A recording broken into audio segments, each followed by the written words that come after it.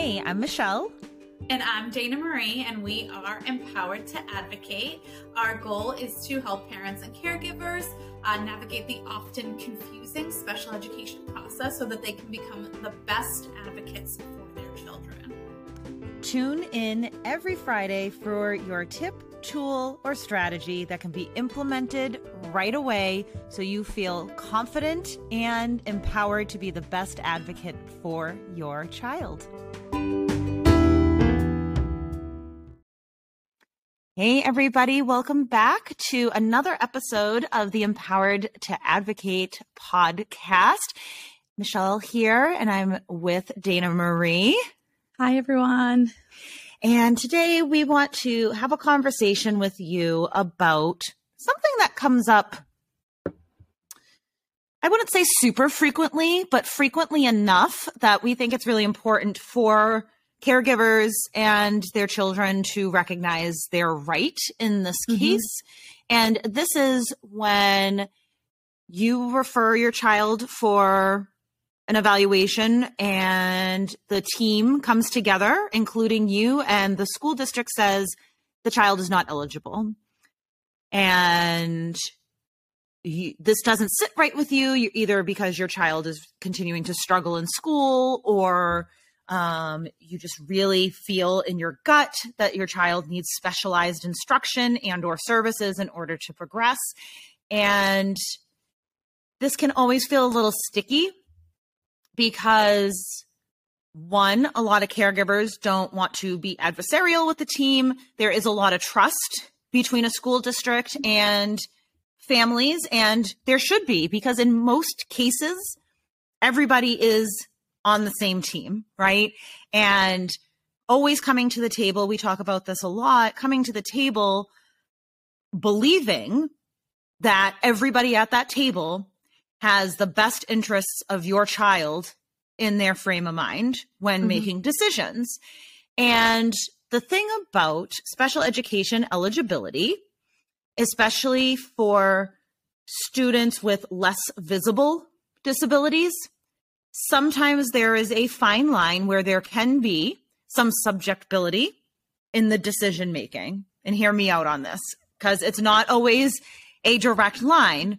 So as a little review of the eligibility process, in order to be eligible for an individualized education plan or special education, your child needs to have a disability. So autism, specific learning disability, health disability, a physical disability, intellectual, and so on. The next question that teams are looking at when determining eligibility is if the child is making progress in school, right? So sometimes a child can have a disability, an identified disability, say ADHD, and that would fall under the health category, but they're progressing. They have friends, they're regulating their attention and their emotions well, they're doing well in class, right? They're making progress. So the child would not be eligible. But let's say they are not making progress. The next question is the lack of progress due to the disability? So this is where teams are also looking at what was the impact of COVID instruction. Unfortunately, that's a reality that's made things real tricky. It's made things real tricky because it's a reality. Has the child had a lot of absences? And nobody is like, your kid hasn't been in school, you're a bad parent, right? But if your child hasn't been in school, whether it's for illness or appointments or cheerleading vacations or like whatever, that's something that's going to impact their progress in school because they're not there to get their instruction, right? So that's something else. So child has a disability. Are they making progress? If they're not making progress, is it due to the disability?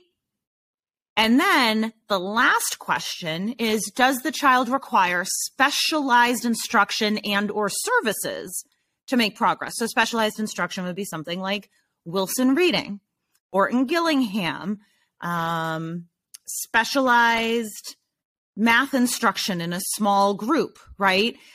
speech and language services, occupational therapy services, things like that. That is then, if the child falls into all those categories, they are then eligible for special ed.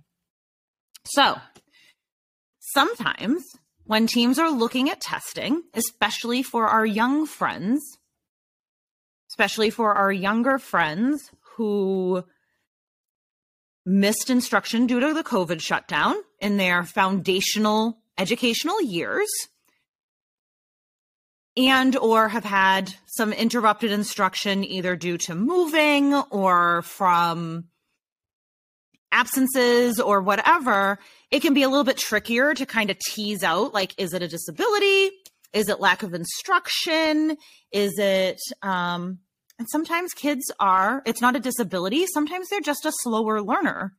And when we're thinking about school and how it is structured, is not always an ideal structure for all learners, right? So not every human being is an A+ student in that learning style, and that's okay, right? So your child might have C's and you might be thinking they should be a faster learner.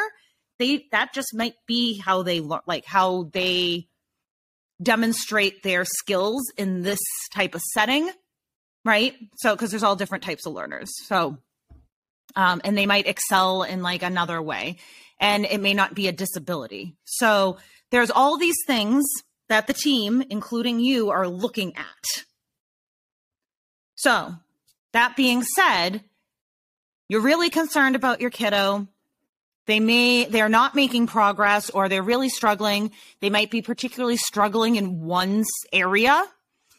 And you come to the meeting and the team says, well, they're not eligible. And you don't agree. You don't agree with that. I'm going to turn it over to Dana Marie now to talk about like what are the next steps for you as a caregiver that should be discussed at the meeting, or if you need a few days to kind of process that happening, it doesn't have to be something that's talked about at the meeting. And with that, I'm going to turn it over to Dana Marie to talk about next steps. And I think that you brought up a good point earlier that I want to highlight, which is that most people come to the meetings wanting a resolution, right? They want to support the child that the meeting is for. So before you get to even the next step, I do think it's worth leaning into the conversation at the actual meeting and bringing it up at the time and saying, I don't agree, I disagree, and see if there's a conversation that can ensue during the meeting to come to some sort of resolution.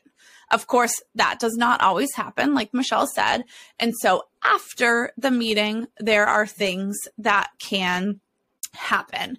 I should note at this point that we are going to talk specifically in the next couple of minutes about the state of Massachusetts, but each state has their own process and their own sort of guidelines and procedures around this next piece. And so if you are not in Massachusetts, a quick Google search should be able to help you bring up the procedures and guidelines for your state. And if you have questions, reach out to us. We do know the guidelines and regulations for other states as well, but it's too much information to put in here. So a quick Google, like I said, will get you that brochure or guidelines sheet or whatever.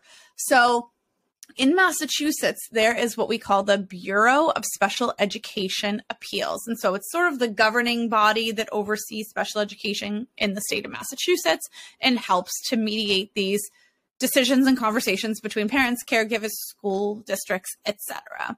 And so there are two different kind of approaches and two different ways to go if you are, whether it's about eligibility or another part of the IEP. It could be placement, it could be services. If you've gone through multiple iterations of conversations with the school district and the school team, if you have attempted on multiple occasions to come to an agreement, if the school is still proposing something that you just do not agree with, like I said, whether that's not eligible or something else, and you've really tried and now you're you're losing time, right? And now time has gone by and you're losing time and you just don't feel like you can get to an agreement with the school district, that's probably the time when you want to bring in the BSEA, or the Bureau of Special Education Appeals. And there are two routes that parents, caregivers, and families can go. They can go the mediation route, which I'll come back to in a second, the mediation route with the school district, or they can go the route of a hearing, which is a little bit more involved and might not be necessary in all cases. I should note that most situations, conversations can be and have been solved, for lack of a better term, with mediation without having to go to a hearing. A hearing usually involves lawyers. And like I said, a more sort of intense process. Mediation is exactly what it sounds like. So you will be assigned a mediator to help you, your family, and whoever is on your team, outside service providers, advocates, so on and so forth, mediate the conversation with the school district. This person's role is not to make a decision. It's not to tell either side what to do or what not to do. It's really sincerely to help facilitate the conversation and see if there's a way that the school team and you can come to an agreement. Generally, that's the first kind of approach and the first step. And like I said, generally mediation can be helpful and can help the parents and the school teams come to an agreeable decision. That said, it doesn't always happen that way. And so there is due process and there is a hearing process in each state for special education. Like I said, this looks a little bit more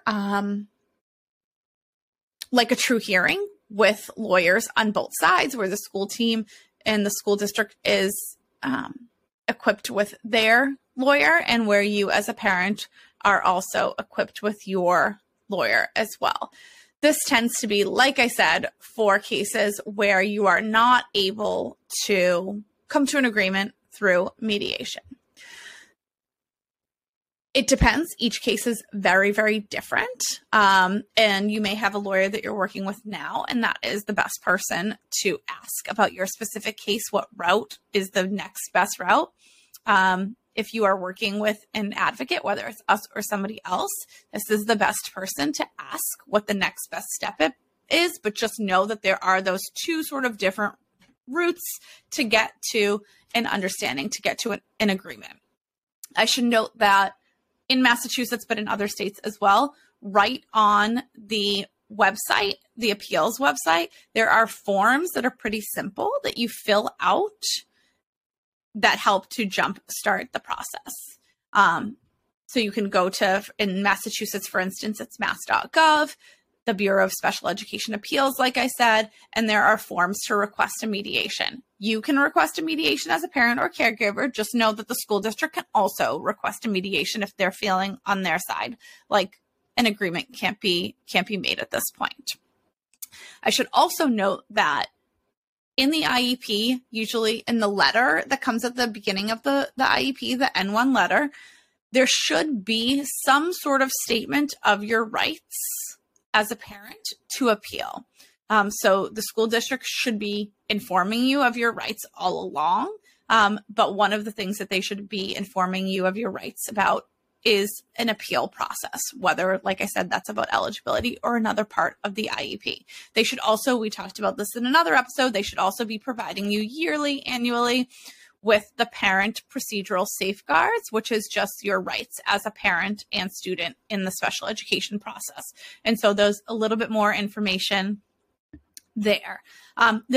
A conversation for another day is requesting an independent evaluation to get more information to help lead to some sort of outcome agreement between you and the school district. But quite frankly, that's a whole other episode and a whole other conversation.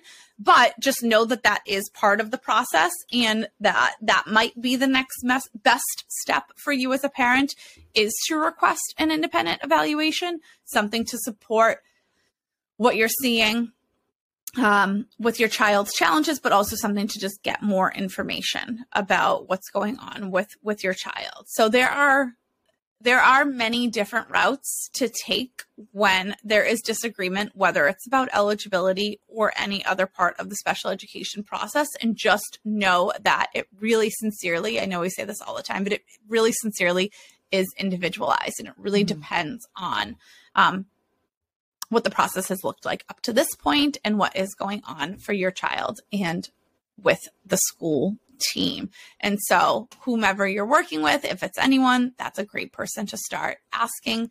And it might just be worth a reach out to the Bureau in Massachusetts or whatever the governing body is in the state that you reside in and say, here's what's going on. What's my next best step? And they can sort of help guide you, whether it's into mediation or into something different. And I think the last thing to really note here is even if your child was not eligible at one time, that doesn't mean that they're never going to be eligible. So like I said at the beginning of the episode, sometimes we test kiddos when they're really young, kindergarten, first grade, second grade, and the testing, the standardized testing that is utilized then, while it can be a great data point, it can be one tool to use, sometimes doesn't accurately catch more of those specific learning disabilities per se, or even things like ADHD and stuff. It can be really hard to determine a disability for certain disabilities at that young age, especially where we now have a generation of kiddos coming up who maybe didn't go to preschool, who maybe kindergarten was interrupted. Their testing may just not give us the most clear picture of who they are. So you might have some concerns about your kid. The teacher might have concerns about your kiddo when they're in first grade, and the testing might really not show a very clear picture of who they are as a learner. And it might not be until the end of second, middle of third grade where we can get a more clear picture for them. So even if your child was not eligible at one time, if a year, 2 years, 3 years, 4 years down the road, you're like, I'm just still like concerned here, you can request an evaluation. You can request your evaluation. And sometimes, and I've been on teams like this, it might be the beginning of the school year and there may not be enough information, or maybe the child was out a lot and it might be, we know something is happening here. We need to give them some more time. And the team will then come back and reconvene with the same testing, but with updated progress measurements from response to intervention strategies, from improved attendance, from things like that. And then it makes the picture much more clear for if the student, if it's a disability that's impacting them in school or if it's something else. So it's a fluid process. So don't feel like it's one and done. For sure. So that's a lot of information for today. I think a couple of takeaways. I meant to actually note this earlier. I think this is really an important piece of information. In the fiscal year 2022, the BSEA in Massachusetts conducted 588 mediations with an 82% agreement rate. And so, like I said before, if you're thinking of trying to bring someone in to help you in the school district come to some sort of an agreement, mediation has worked in the last year 82% of the time. And I think that's really important. And sometimes it's just helpful to have a third party there to help facilitate the conversation. If you're wondering if that's the right move for you or if requesting a hearing is the right move, your one tangible takeaway from today's episode should be to head to the BSEA website, which is on mass.gov. There you can find the reference manual that was just updated, actually within the last calendar year, I believe. And it has a table of contents at the beginning and will bring you through the difference between mediation and a hearing, how to request due process hearing, what it looks like, who the hearing offices are, how to withdraw, all the different pieces of this process. And I think that's super helpful if you're thinking that it might be the next move for you. So, and we'll link that in the show notes as well so that you have easy access to that. All right. So that was a lot of information to digest. So if you have questions or you have concerns or you're not quite sure what the next step is, go ahead and schedule a 20-minute consult with us. We can try to answer the questions that you have in that 20 minutes or discuss how we can support you going forward. And so grateful to have you here. Hope this was helpful for you. If you have any other questions or topics you would love for us to address in upcoming episodes, please email us at empoweredtoadvocate@gmail.com. All right. Until next time, friends. Bye, everyone.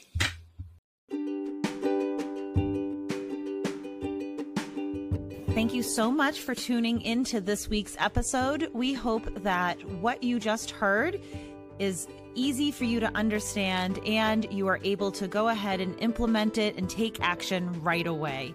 We always love to hear from you and how things worked out for you or what questions you have. Please email us at empoweredtoadvocate@gmail.com. or visit us at empoweredtoadvocate.com and schedule your 20-minute consult with us today so we can find out how we can best support you to best support your child. See you next week.